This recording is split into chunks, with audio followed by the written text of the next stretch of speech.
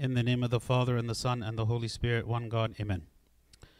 So last time we started studying the book of Ephesians, and we covered chapters 1 and 2. God willing, today we are going to continue with chapter 3. Last week, St. Paul, he introduced his subject and that he's speaking to the Ephesians, and he introduced himself. And the main focus that we discussed last time is really one of the major themes of the book of Ephesians is that we are the body of Christ, and that we became the children of God through baptism. And he emphasizes a lot the unity that we have with God and the unity that we have with one another.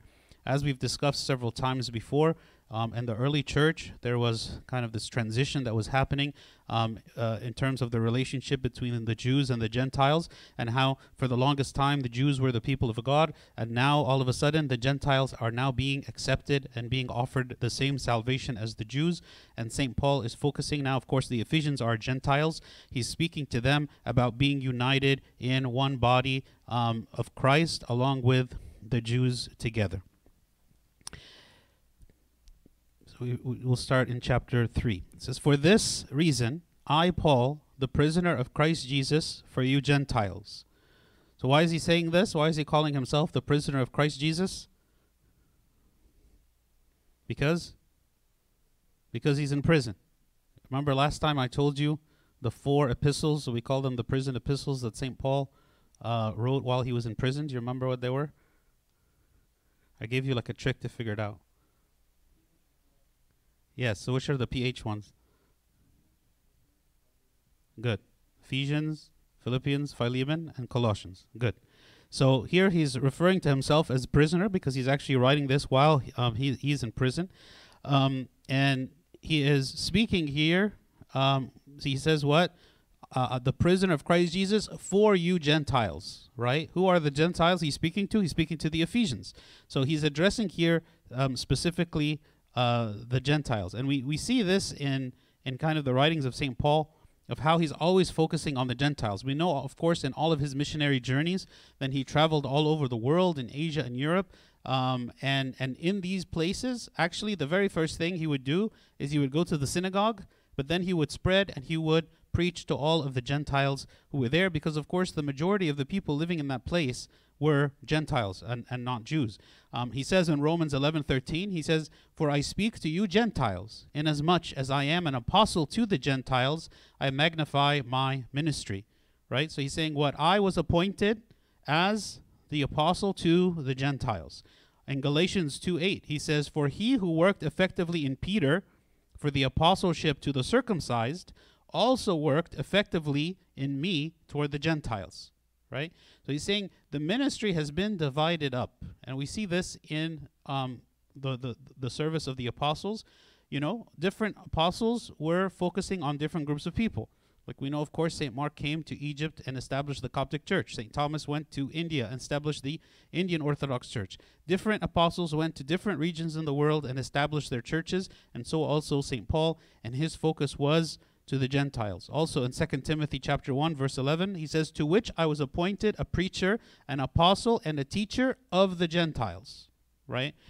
This is why, we refer to St. Paul as the apostle to the Gentiles. This is why so much of the evangelism that happened, through St. Paul was to establish churches all over the world in the different regions of the Gentiles. "If indeed you have heard of the dispensation of the grace of God, which was given to me for you," right? He's saying, St. Paul saying, I received the grace of God, okay? But the reason I received it was for you, was for a purpose, right? In Galatians 1, verse 12, he said, "For I neither received it from man, nor was I taught it, but it came through the revelation of Jesus Christ." Meaning this grace that he received was the grace of apostleship. This ministry, this calling, this priesthood that he received for him to go and to teach and preach and establish churches and pastor his flock in all over the world, and all the evangelistic work that he did, all of this was done through the grace of God. So why is it that he received this grace? He received it so that he could use it, right? God gives us gifts so that we can use those gifts, right? This is kind of exemplified in the parable of the talents.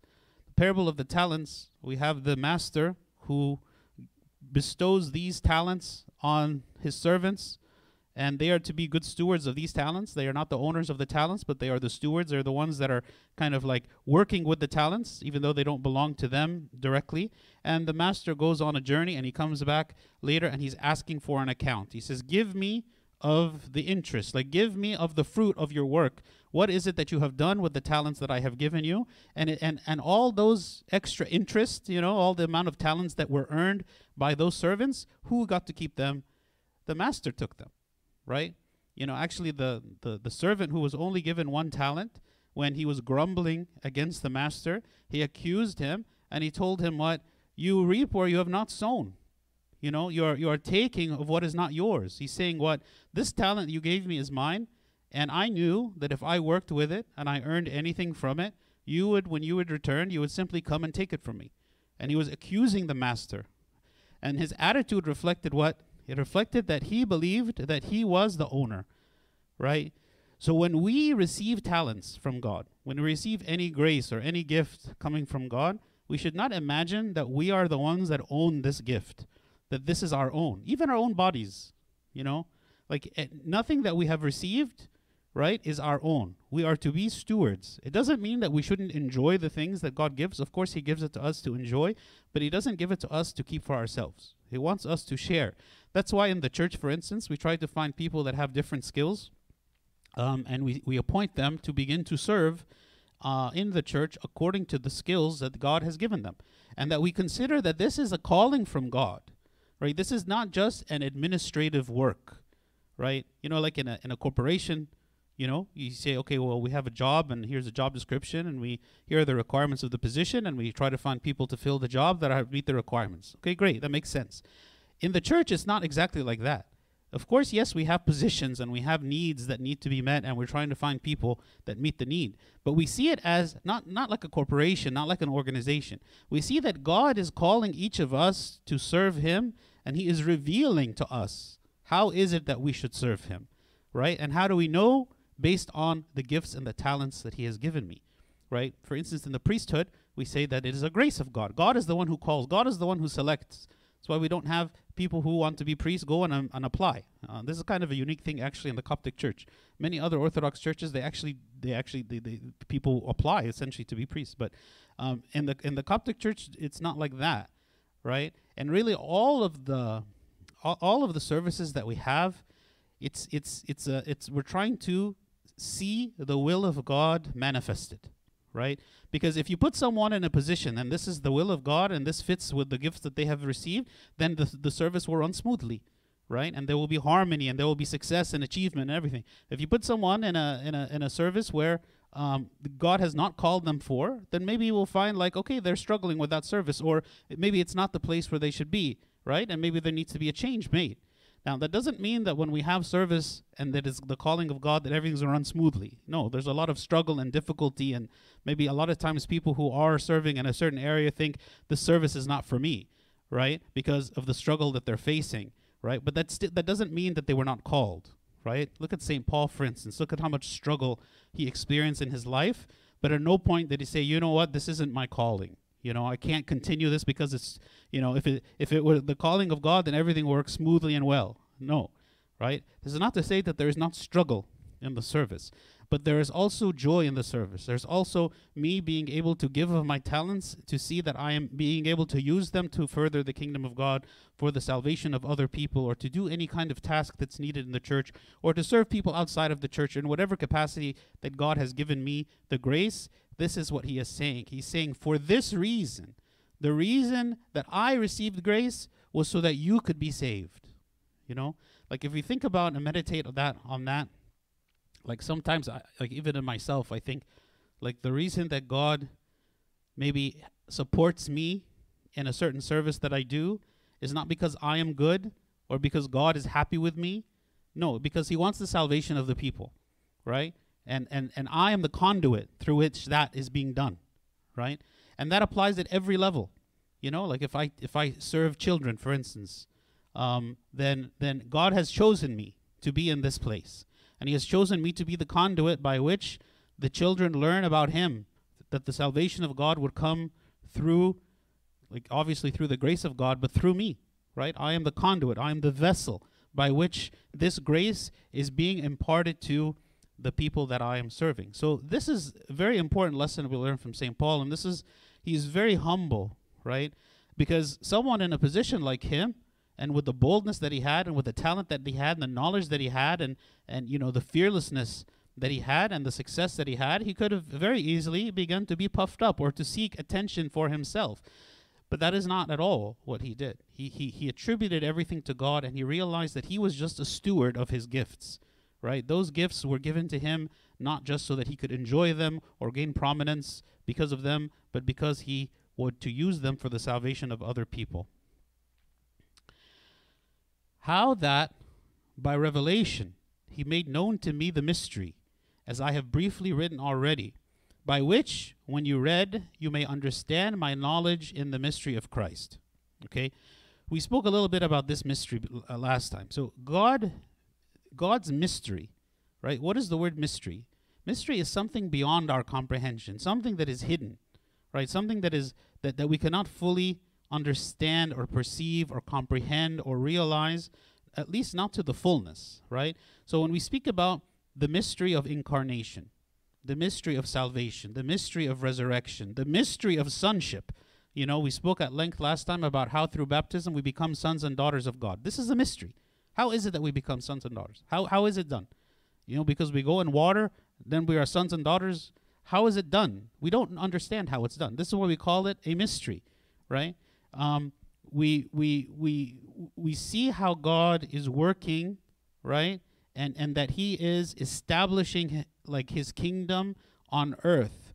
How is it being done? In what ways is it being done? How are all the historical events that we read about in the scripture just pieces of that puzzle that the people who lived at those times could not understand or realize the significance of what it is that was happening? But now looking back, we see the revelation of that mystery, right? So here, St. Paul is speaking about this mystery, right? And he's saying what? The mystery has been known to me, right? How that by revelation he made known to me the mystery, right? Again, like this is a big deal. When we read about how St. Paul says that he was taken up to heaven, right? And that so that he would not be puffed up beyond measure, God gave him a thorn in his side so that he would not fall into pride. Imagine what is it that had been revealed to St. Paul? That by revelation, God, made known to me this mystery, right? As I have briefly written already, by which when you read, you may understand my knowledge in the mystery of Christ. He's saying, listen to me, because God has revealed to me this mystery. This is why we put so much emphasis on like the church fathers, right? Because the church fathers have received something. When they write, they're not writing out of their own kind of like just making up stuff based on their imagination, right? Something has been revealed. Something has been revealed. Like this is why like the people who we consider to be church fathers are people who are very saintly, godly people. They are people with very good, strong connection to God, where like the conduit between them and God is wide and clear, and and like they receive knowledge, they receive wisdom, they receive this through the grace of God to them. And when they write, we listen to what they write, right? Because they have an insight that maybe we do not have. And of course, they are also closer to the beginning, closer to the time of the apostles, closer to the time of St. Paul, where he is expounding on all of these mysteries for us to understand, okay? In Hebrews 13:7, St. Paul is saying, remember those who rule over you, who have spoken the word of God to you, whose faith follow, considering the outcome of their conduct, okay? The economy of God is that he reveals his mystery to the church, and then the church explains it to the people, right? We're not all walking around with visions and miracles happening to us all the time. We're not walking around or driving, and then when we're hearing the voice of God speaking directly to us, saying this is what you should do, or this is what this means, or this is what that means. No, God instituted a means by which he communicates to us, right? It doesn't mean that God can't speak supernaturally, but for the most part, the way that God speaks to us in terms of at least understanding the mysteries, right? It's through the church, right? It's through the church. Here, St. Paul, who is a representation of the church as an apostle, he is receiving this revelation from God, and then he is teaching the people. And he is saying, believe my words, because I received this directly from revelation from the Lord Jesus Christ. Also, St. Ignatius of Antioch, he says, be subject to the bishop as to the Lord, for he watches for your souls as one that shall give account to God. Right? This is why we revere the bishop, because the bishop is a representation of Christ. We don't worship the bishop. The bishop is not God, but he is a representation. He is the one to whom the wisdom of God is funneled to us. Right? This is why we obey and we submit and we listen. Okay? Because it is through the church that God reveals his will for us. So God is the one who reveals the mysteries of salvation to us, which in other ages was not made known to the sons of men, as it has now been revealed by the Spirit to his holy apostles and prophets. Okay? So the plan of God, the economy of God, never changed. It was always one. It was always the same. From before time began, God knew what is it that he was going to do. And all we see, like, coming to pass in the scripture is the fulfillment of this plan, this divine plan. Okay? And so what was not known in other ages, right? Now having seen kind of the culmination, the pinnacle, the climax of the work of salvation, which was the incarnation, the crucifixion, and the resurrection of Christ, the Son of God, that this was kind of the missing piece that everything else pointed to. All of the prophecies, everything pointed to the coming of the Messiah, who was the fulfillment of the law, who was the fulfillment of all the promises of God, who was the fulfillment of the covenant that God made with Abraham. Okay? So even though those people at the time didn't understand, didn't see the end of their faith, but they believed that what they were doing was a part of this bigger picture, a part of this bigger plan. You know, think about like Abraham, for instance. You know, what is it that God promised Abraham would receive? What is it that God promised Abraham? He would be what? Father? Father of many nations. And that his children would be like what? Stars in the sky and sand of the seashore. Did that ever happen to him? After he died. After he died. Right? But not before. Like if I come to you and I say, I'm going to give you $1 billion, but after you're dead, how are you going to feel about that? Like, is that going to be really, is that a good deal? What is it that Abraham, like, what was his reward?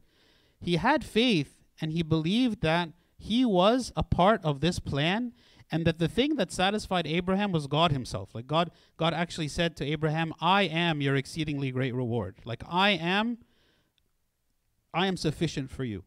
Even though, yes, I am promising you these things and these things are going to happen, but even if you don't see it with your own eyes, but you are a part of this plan. You're a part of the bigger picture. This is, again, going to the idea of that we are in the body of Christ. You know, we as the body of Christ are benefiting from all the body, right? Maybe as St. Paul, when he was speaking to the Corinthians who were kind of arguing with each other about who has the best spiritual gifts, you know, and he said to them, not everyone can be an eye. You know, if everyone was an eye, maybe we use the example of the eye because the eye is a very prominent, very important part of the body that does like a very critical task. So he says, well, if everybody wants to be the eye, everyone wants to be the most important. Everyone wants to have the most prominent gifts, the ones that get you the most attention, the ones that get you the most reward for yourself and whatnot, right? But he's saying not everyone can be an eye. We all benefit together in the body. We are all united together as one in the body. And so this gift that God chose to give to the apostles, this is a gift, right? This, as they are part of the body of Christ, to them was revealed the mystery, right? To them was revealed, and they wrote it for us so that we could read and understand.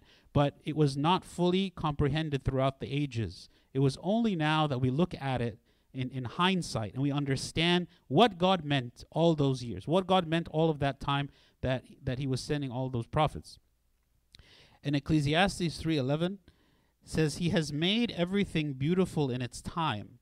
Also, he has put eternity in their hearts, except that no one can find out the work that God does from beginning to end. Right? Because it's a mystery. No one can understand the work of God from beginning to end, but he has put eternity in their hearts. And everything is beautiful in its time. Meaning the work of God, the plan of God is perfect from beginning to end. And God knows it, right? He knows what he is doing. But it doesn't mean that we understand what he's doing all at once. And so what now St. Paul is telling the people is now revealed, right? It has been revealed to me and to the apostles, the work of salvation, the thing that God had been preparing for so long, it is now being revealed. And this is why it's important for us to trust and to have faith that God is doing the right thing for us, even though we don't have full understanding. Okay?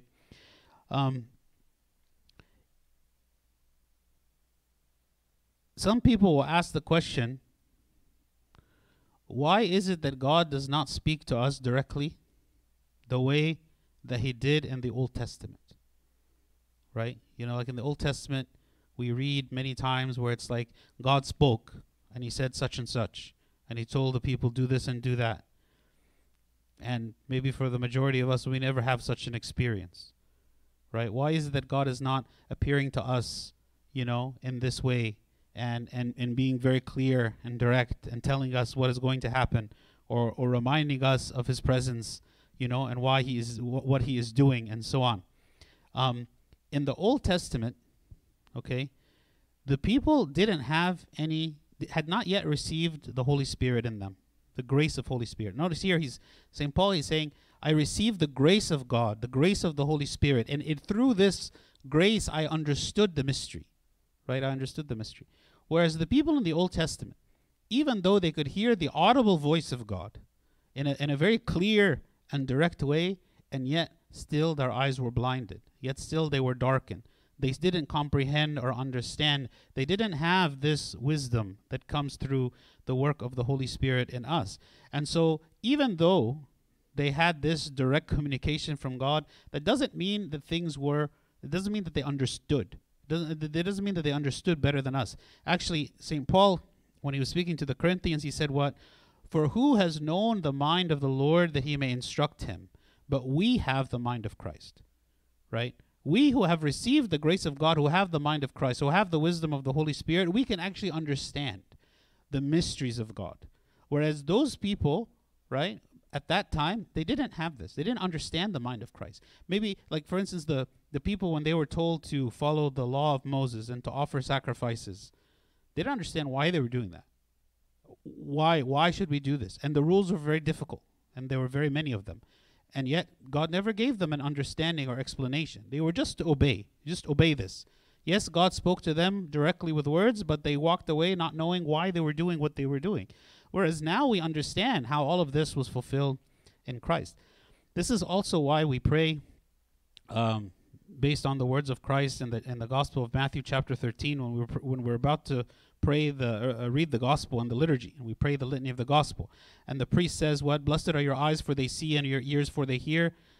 For assuredly I say to you that many prophets and righteous men desired to see what you see and did not see it, and to hear what you hear and did not hear it. Meaning all of those prophets, Abraham, Isaac, Jacob, Isaiah, Jeremiah, all these people, right, who were these pillars of faith, but they did not see what we see. The fulfillment of prophecy, the mystery of salvation revealed, and this is what is this mystery that St. Paul is revealing, right? He says, in other ages was not made known to the sons of men, as it has now been revealed by the Spirit to his holy apostles and prophets, that the Gentiles should be fellow heirs of the same body and partakers of his promise in Christ through the gospel. So what mystery here is he referring to? What mystery is he referring to that no one understood before?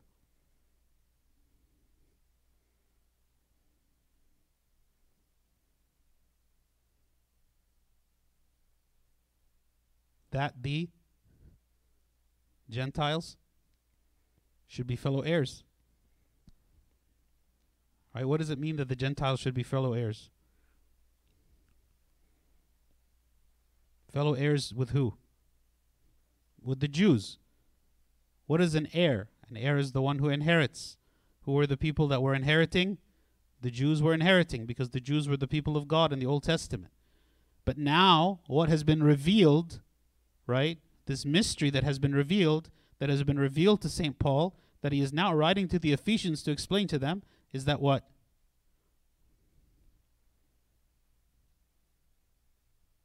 That the Gentiles, yes, the Gentiles should be fellow heirs, right? Meaning it is not just for the Jews. All people have access to salvation. All of them are of the same body, as we were talking about last time. Like St. Paul emphasized this unity in one body of both the Jews and the Gentiles in the body of Christ. So united with Jews, Gentiles, Christ, all united together. And we spoke also about the sonship, right? So the word gospel, what does the word gospel mean? Good news. This is the good news. The good news is that it is not just for the Jews, right? You know, like the Gospels, the 4 books, you know, of the Gospels are the very first thing you read after the Old Testament. It's like, here's the good news. All of this stuff in the Old Testament applies to everybody. It's not just applying to the Jews only. It's applying to all of us, and it is for a spiritual salvation. It is a far greater thing that God has promised the people than what they realized he was promising them. Okay, they didn't understand what he was really saying in the Old Testament. Okay, so this is the mystery that has been revealed, of which I became a minister, according to the gift of the grace of God given to me by the effective working of his power. So St. Paul is what he refers to himself as, a minister. What is he a minister of? He is a minister of the truth. He is a minister of the truth that has been revealed to him by Christ, and his mission is to go and teach and preach to all of the people through the grace of God working in him. This is what he is saying. He is getting their attention. He is saying, this is why you should listen to me. You should listen to me because this message applies to you, and that this is the good news, right? This is the gospel message that Christ came to teach and to implement, right? To put into place for the salvation of all of humanity, okay? And he says, this apostleship, this gift of the grace of God is given to me by the effective working of his power, meaning God is the one who is working, right? He was appointed by God through the power of God.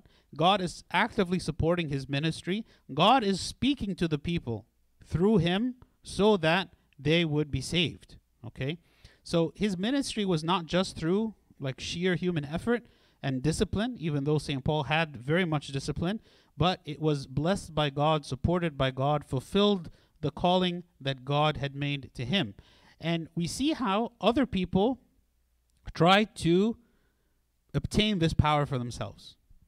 When other people saw the success of the apostles in casting out demons, the power of God working in them, that they were doing something like very special that no one else could do, you know, how it, like the apostles were very well known because of their boldness, because of their faith, because of their knowledge, even though they were uneducated, right? Because of the miracles that they could perform, right? All of this was through the grace of God. It wasn't just because they were very smart, hardworking people, you know, it was because of the grace of God supporting them.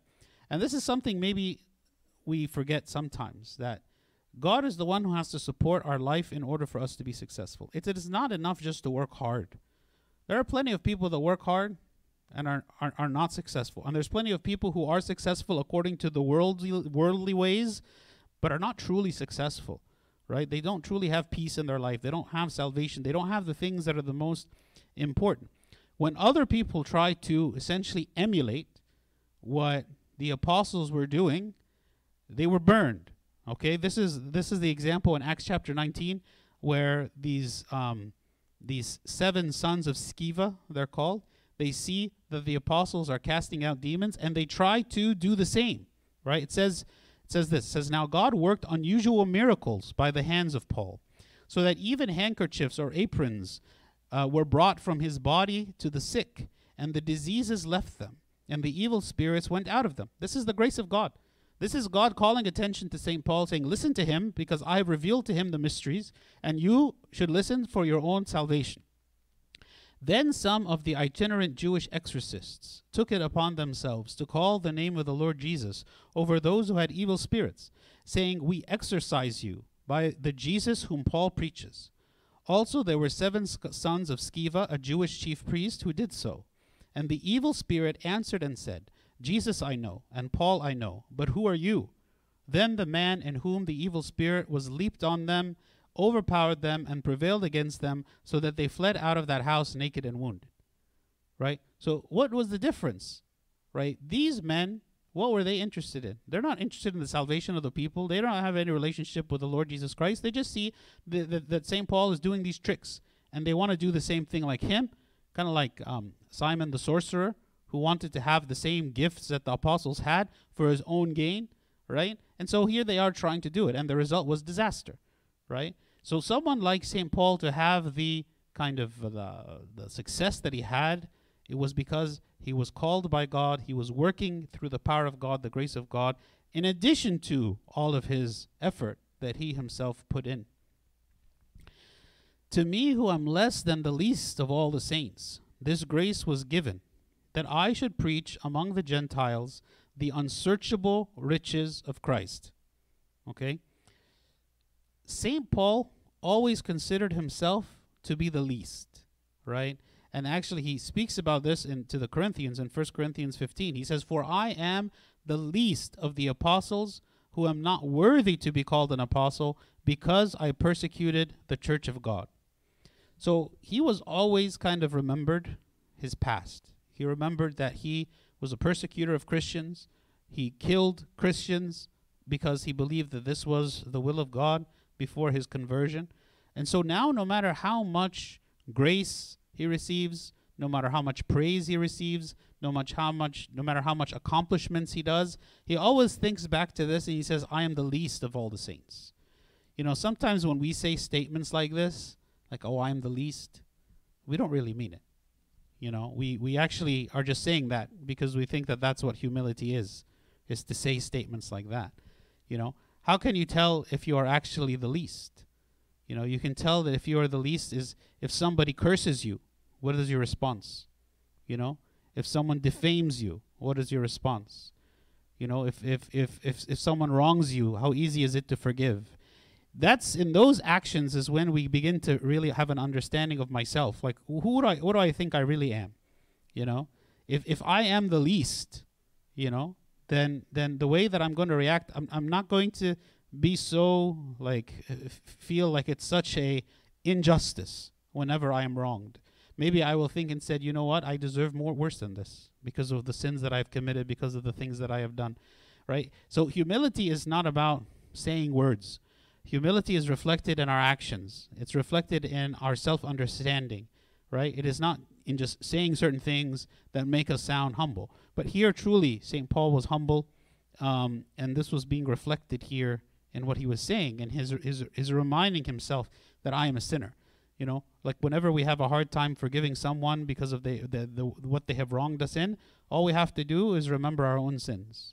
When I begin to enumerate my own sins, how is it that I could be upset with another person? Just like when Christ says, you know, like when he was calling the Pharisees hypocrites, and he said what, you know, first remove the plank in your own eye, then you can remove the speck in your brother's eye, right? But with the plank in your own eye, you are blind, and you don't even see enough to remove the speck in your brother's eye.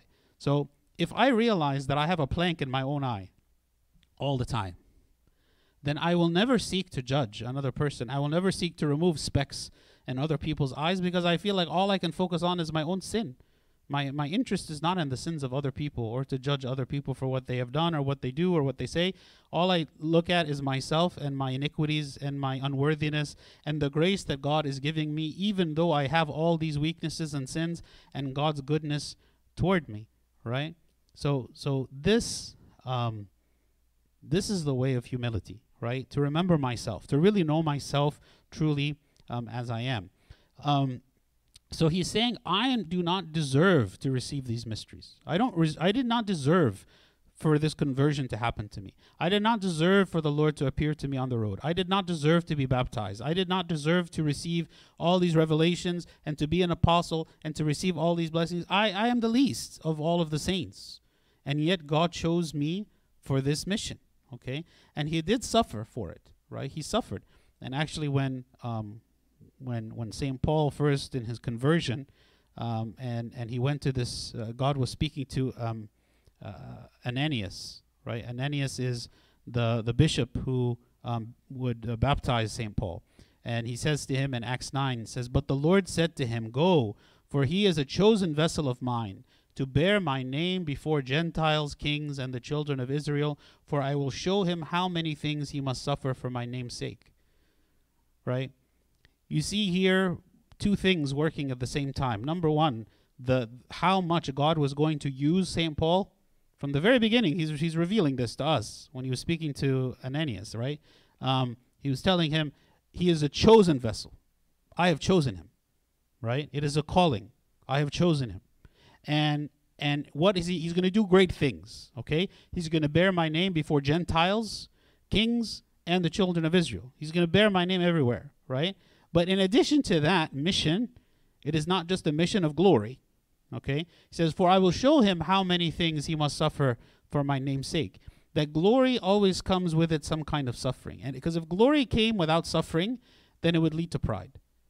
And that's just the bottom line. For us as human beings, once we experience enough glory, there will be some falling away that happens. There will be some disconnect that happens. There will be some harm that's going to come to me from all of the glory that I'm experiencing. That's even St. Paul said it himself whenever he received the thorn in his side.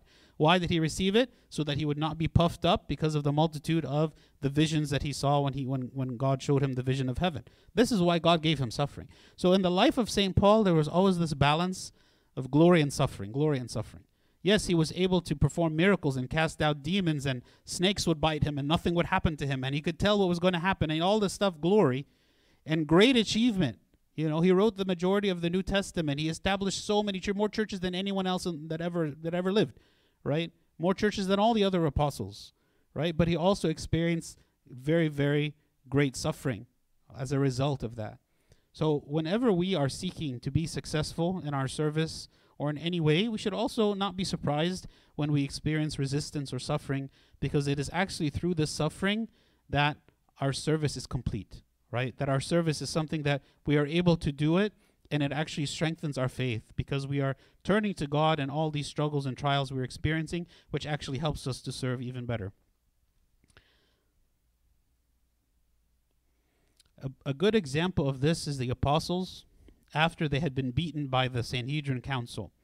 It says in Acts chapter 5, "So they departed from the presence of the council, rejoicing that they were counted worthy to suffer shame for his name."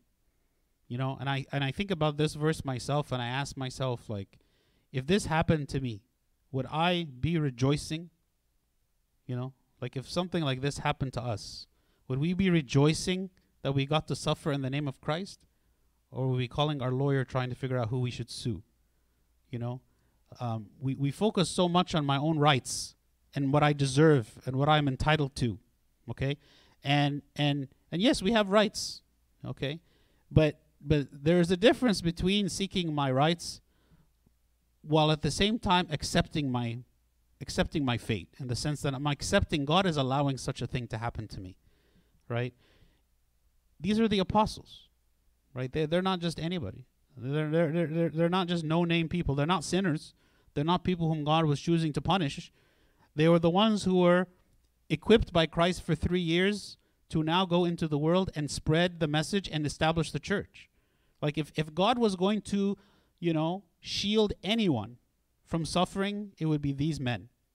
Because he would want to smooth their paths. Like, this is what we've been waiting for. We've been doing this for 3 years. Now it's time for you to go. Why would I allow people to get in the way of establishing the church now that the time has come? And obviously God has the capability to prevent them from suffering, to have a smooth sailing, right, in every way. But actually this suffering was a part of the mission, that it was through the suffering they experienced for Christ that they were able to be successful.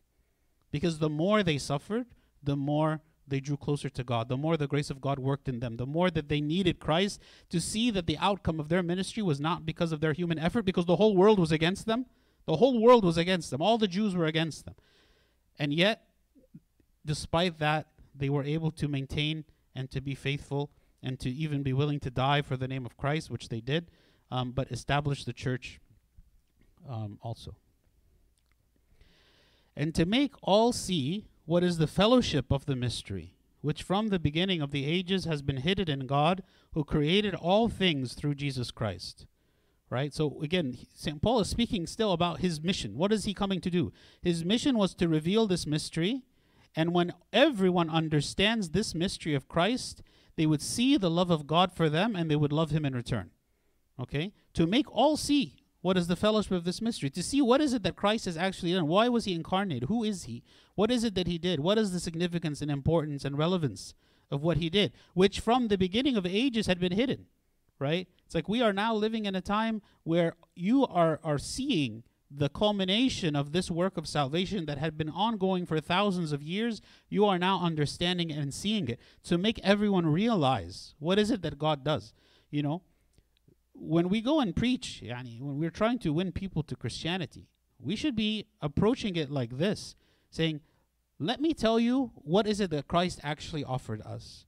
We're not go and say, okay, God tells you you shouldn't do this and you shouldn't do that and you shouldn't live like this, you shouldn't say this. No, that's not the way to approach like teaching someone about the love of God. You say, this is what Christ did for us. We were dead in sin, and he came and died on our behalf so we could have eternal life. Right? This is what St. Paul is trying to explain to these Gentiles. He's like, do you realize the state that you were born in? Do you realize that you've accepted death as a reality? You've accepted death as a natural part of life. You know, like we always say, like, death is a natural part of life. It's not supposed to be a natural part of life. It was never intended to be a natural part of life because it is the opposite of life. Right? We are born into a world where we just come to accept that death is the thing, and death is a normal thing that we all realize. But it is not normal. It is not supposed to be. It is the disease. You know, just like we don't accept like that cancer is normal. Yes, we know people have cancer, but that's not the intended way. Like that's not the way it's supposed to be. That's considered unhealthy, and we try to make people healthy by curing them of the disease, right? But people have so accepted death as a reality that they don't even see it as something that can be cured. It's just something to be dealt with. Inevitably, it is going to come, which is going to be the end of me, right? The end of me. But here what St. Paul is telling them is no. There should not be death. Christ came to abolish death. Christ came to raise you from the dead. Christ came to make you to be alive forever, so you do not have to deal with death, okay? And this is the message he's trying to give them. To the intent that now the manifold wisdom of God might be made known by the church to the principalities and powers in the heavenly places, according to the eternal purpose which he accomplished in Christ Jesus our Lord. Okay? To the intent that now the manifold wisdom of God, manifold means manyfold, so it's like multiplied, many, many times over. The wisdom of God might be known by the church, okay? So saying that the church would understand the wisdom. The church would understand the mystery. All these mysteries that we're talking about, that St. Paul is received it from Christ, he is now telling the church, telling the believers, this is what Christ is doing and what Christ has done. This is the fulfillment of the prophecies and so on. Okay? And that this is far greater than, than anyone can comprehend, far beyond human comprehension. What is it that God is doing? Okay? So this work of salvation can now be revealed in the church. What does it mean when it says, known by the church to the principalities and powers in the heavenly places? Okay? He's saying that the angels themselves, okay, who know God and understand the wisdom of God, but even they did not fully comprehend the work of salvation. Even they do not fully comprehend how is it that God became a human being. Okay? How is it that he achieved what he did? How is it that he chose to do what he did? It was something, it was so mysterious, it was even beyond the comprehension of the angels. Okay, the principalities and powers in the heavenly places. Okay, this is what St. John Chrysostom says.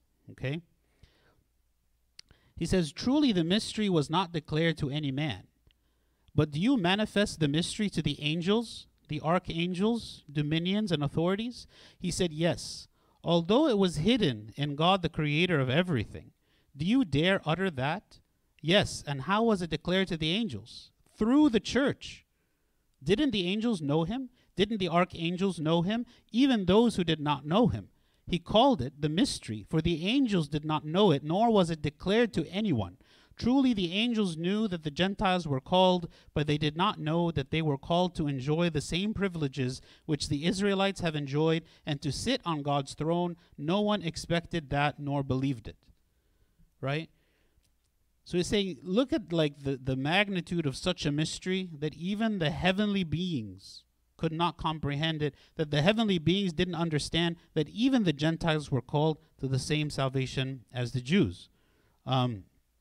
We see something similar in 1 Peter chapter 1, here where St. Peter is speaking about salvation. He says, of this salvation the prophets have inquired and searched carefully, who prophesied of the grace that would come to you. To them it was revealed, not to themselves, but to us. They were ministering the things which now have been reported to you through those who have preached the gospel to you by the Holy Spirit sent from heaven, things which angels desire to look into. Meaning again what? This mystery has been revealed to the church, has been revealed to the apostles, that that all of that God is accepting all of us as his children to become heirs with him. The angels are not heirs. Like God is giving us a reward greater than that of the angels, even though the angels never sinned against him, but we have sinned. It shows you something about how much God loves us undeservedly, right? Look at how much we have sinned against God. Look at all of our weaknesses. Look at all the times that we disobey him, okay? And yet God is granting us a reward to be sons and daughters of him, just like Christ, and to reap all of the inheritance that Christ inherits, even though we have done nothing good for God. But angels, whom have never sinned against him, who are faithful, loyal ministers, created from eternity whenever they were created, always serving God, and yet they are not receiving the same reward. It is baffling to the mind to understand this concept of why, like the magnitude of God's love toward us. Why is it that he loves us to this degree when we have done nothing to deserve such love? The closest analogy you can have is the love of a parent to the child, where the child maybe is disobedient and misbehaving and requires you to spend time and money and effort and energy and they like all this, and yet the parent loves the child without wavering, right? It is an inherent fatherhood and motherhood that is placed in us to love our children in that way, right? That I would give myself for them. I would sacrifice myself for them. Why? What is it that they have done to deserve such a thing? Nothing. They didn't do anything, And yet, this is what God is doing to us. We have not done anything. He is rewarding us greater than the angels. This is the angels themselves desire to look into it. Like they're like looking at it and they don't understand it. In whom we have boldness and access with confidence through faith in him. Okay? So it's saying, in Christ, we have boldness and we can access him with confidence. Meaning the work of God in our lives is something that we have confidence in. We believe that what he has promised and what he has accomplished is true and cannot be revoked and cannot be changed. And God is forever going to hold to his promise that he is offering this to us. God's work of salvation. Okay?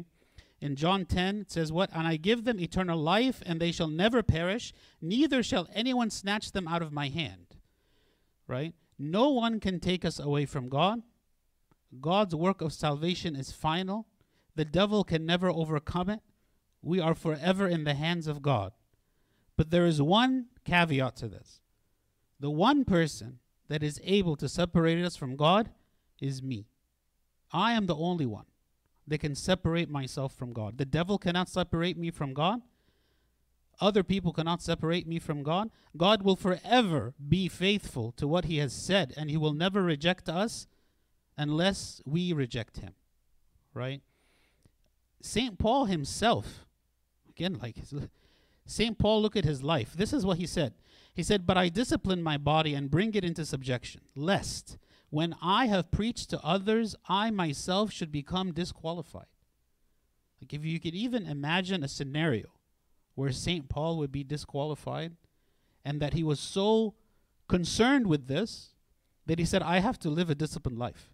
It is not enough that I am an apostle. It's not enough that I've been given this grace of the Holy Spirit, that God has revealed mysteries to me, that Christ has appeared to me, that I have heard the voice of God, that I have received the laying of hands, that I perform all these miracles, that I can drive out demons. None of that is enough, right? I discipline my body and bring it into subjection, lest when I have preached to others, meaning I am doing my service, I am teaching others, I'm preaching to others about salvation, and maybe, yes, they are receiving it, but I myself should become disqualified because I do not practice what I preach, because I do not live according to what I'm telling others to live to. So we believe that the work of God cannot be revoked and cannot be canceled, cannot be undone. But God gives us the free will, and at any moment I can choose to leave it all behind. You know, the prodigal son, he was living in his father's house. He had all of the inheritance. He had all the access to everything. He had everything his father had.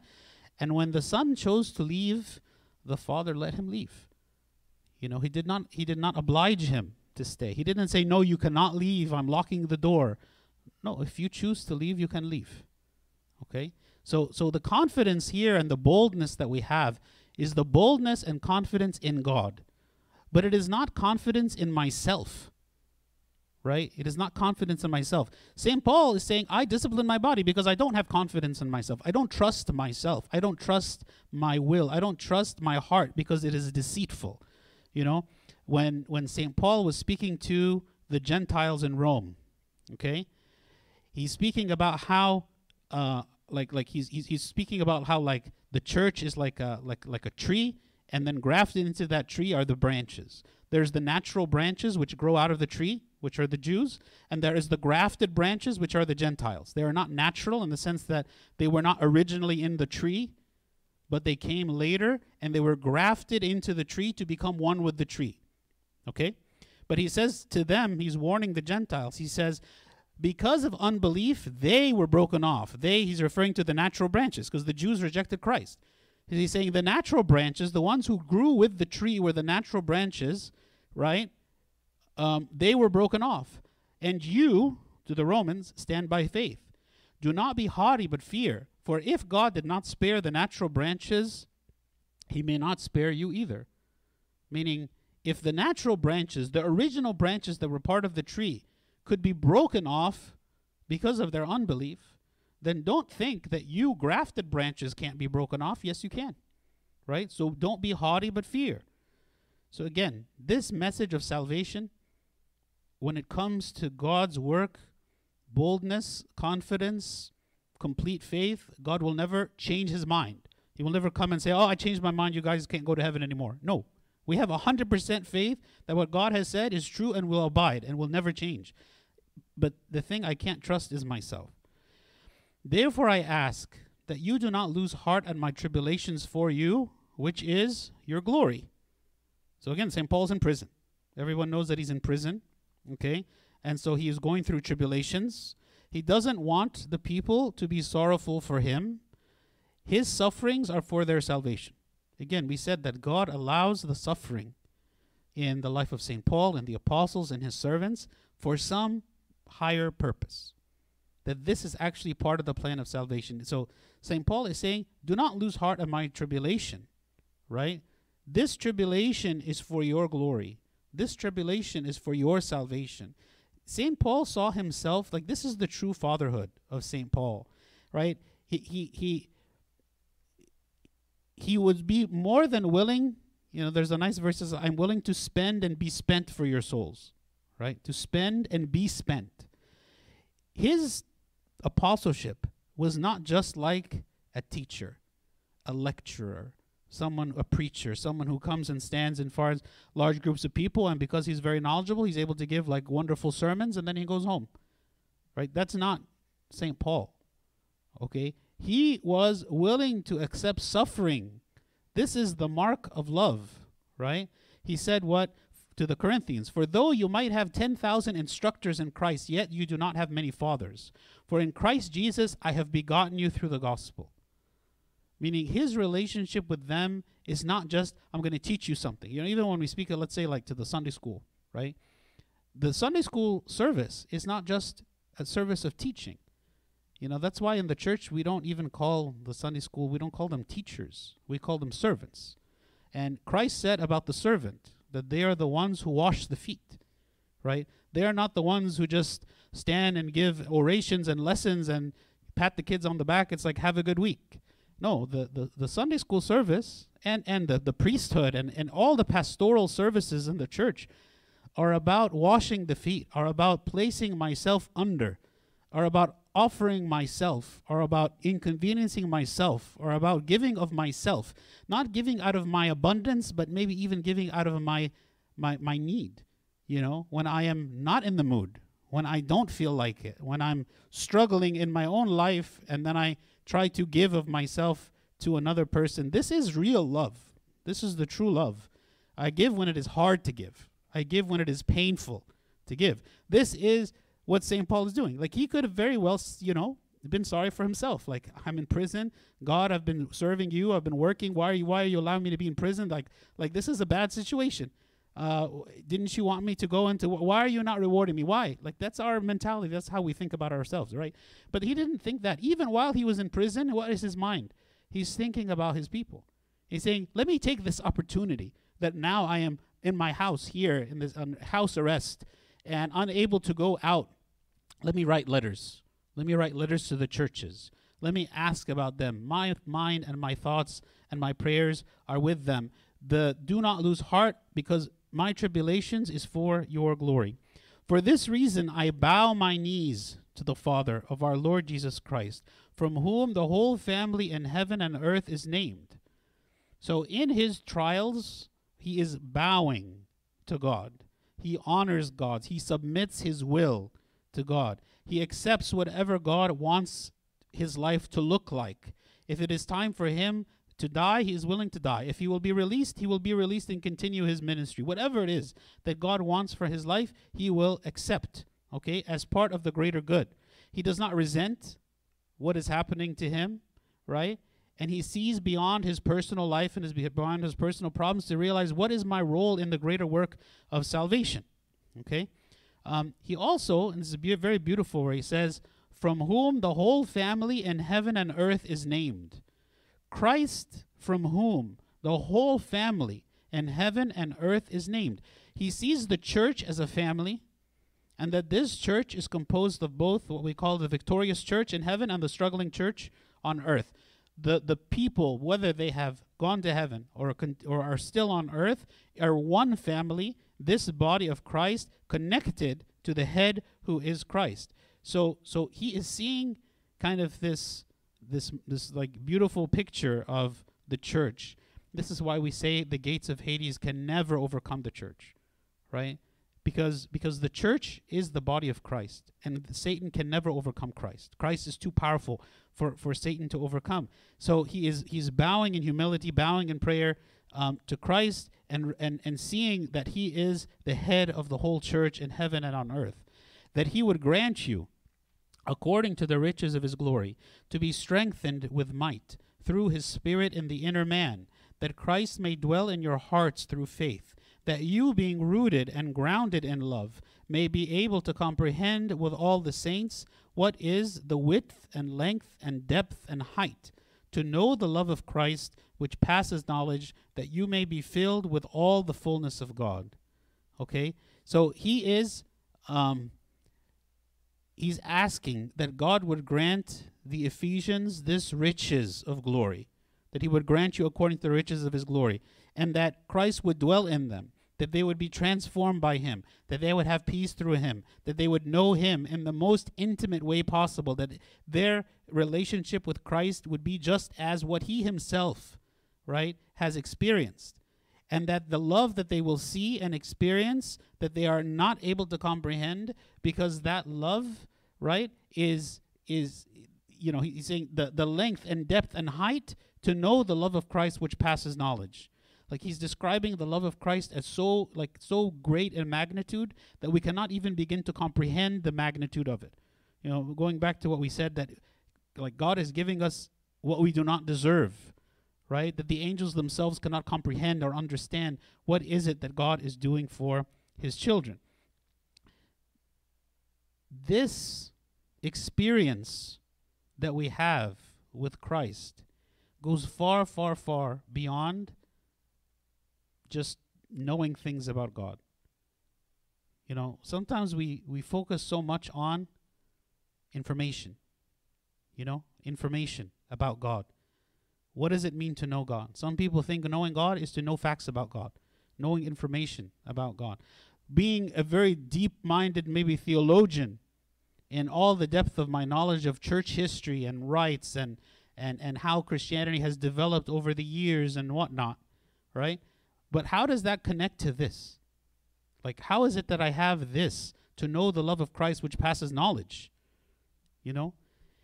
Our relationship with Christ is far beyond just to know information. It is an experience that we live on a daily basis. And you can see St. Paul is speaking from his great experience. Even though he had great knowledge, and he was a Pharisee, and he could have quoted to you all of the prophecies, and he could have, we don't even hear him speaking about this. We hear him speaking about like his real experience in the relationship with Christ on a daily basis, and that is playing out in his life. Like, he is willing to put himself on the line. He is willing to risk his life. He is willing to submit. He's willing to be martyred. He's willing, it's a real life experience. Like, we see it manifested not just in his great knowledge, but on his great action, on his great love, on his great service, right, that he is offering to everyone. Now to him who is able to do exceedingly abundantly above all that we ask or think, according to the power that works in us, to him be glory in the church by Christ Jesus to all generations, forever and ever. Amen. So St. Paul trusts that all of this is going to come to pass according to God's will and power. In God's good timing. Everything is going to be done in the right time. And that God is able to do even more than we comprehend. Our prayers are too limited. We don't ask for God what he really can do. We ask maybe for the little things that we want him to do without realizing that he can accomplish much greater things than maybe we don't even ask him for. We cannot even fathom what he is capable of doing. It's like we don't have enough of an imagination to realize the greatness of God.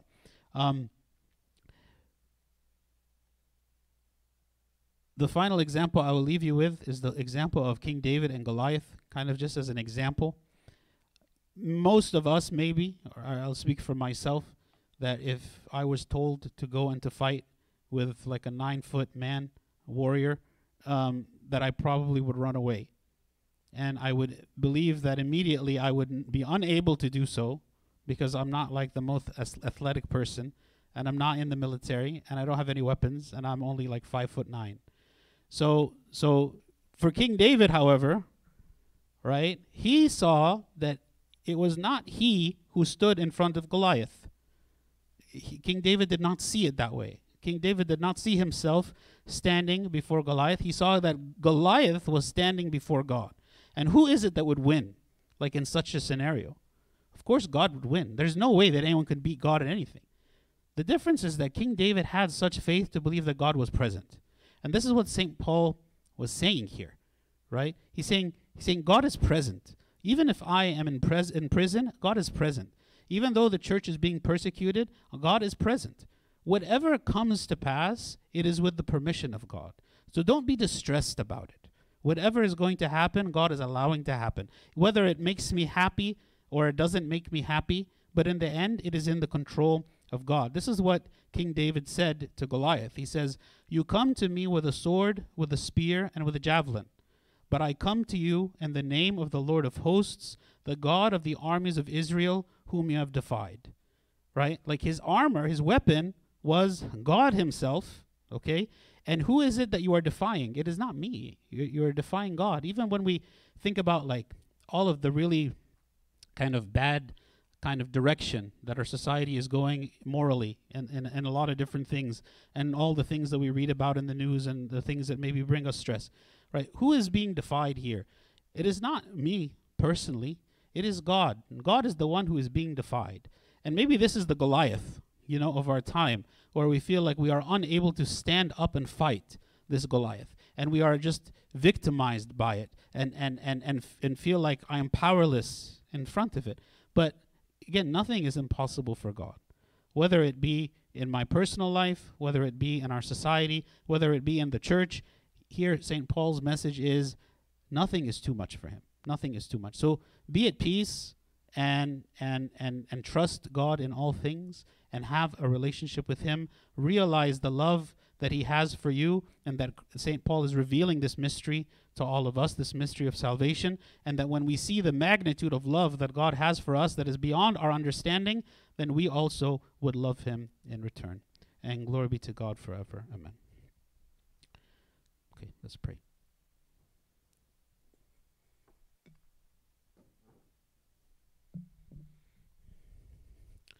In the name of the Father, and the Son, and the Holy Spirit, one God, amen. We thank you, O Lord, for this day. We ask for your blessing, O God, and we ask for you to make us understand the depth and the height and the width of your love for us, how much, O Lord, you are with us at all times, how much you see all of our struggles, and that you are with us day by day. We ask, O Lord, that you strengthen our faith, and we ask, O Lord, that you reveal your mystery of salvation to us, that we would see, O Lord, how much you love us, and that we would love you in return. We ask, O God, that you be with us and you be with the church in all places. You protect us, O Lord, from sin, and you open the eyes, O Lord, of those who are living in darkness, and to bring them, O Lord, to the light of life, and to grant them eternal life. Through the prayers of St. Mary, Archangel Michael, St. Paul, St. Mark, and all your saints, hear us as we pray thankfully. Our Father who art in heaven, hallowed be thy name. Thy kingdom come, thy will be done, on earth as it is in heaven. Give us this day our daily bread, and forgive us our trespasses, as we forgive those who trespass against us. And lead us not to temptation, but deliver us from the evil one. In Christ Jesus our Lord, for thine is the kingdom, power, and the glory forever and ever. Amen. The love of God the Father, the grace of the only begotten Son, our Lord God and Savior Jesus Christ, the communion, the gift of the Holy Spirit be with you all. Go in peace. The peace of the Lord be with you all. Amen. And also with your spirit.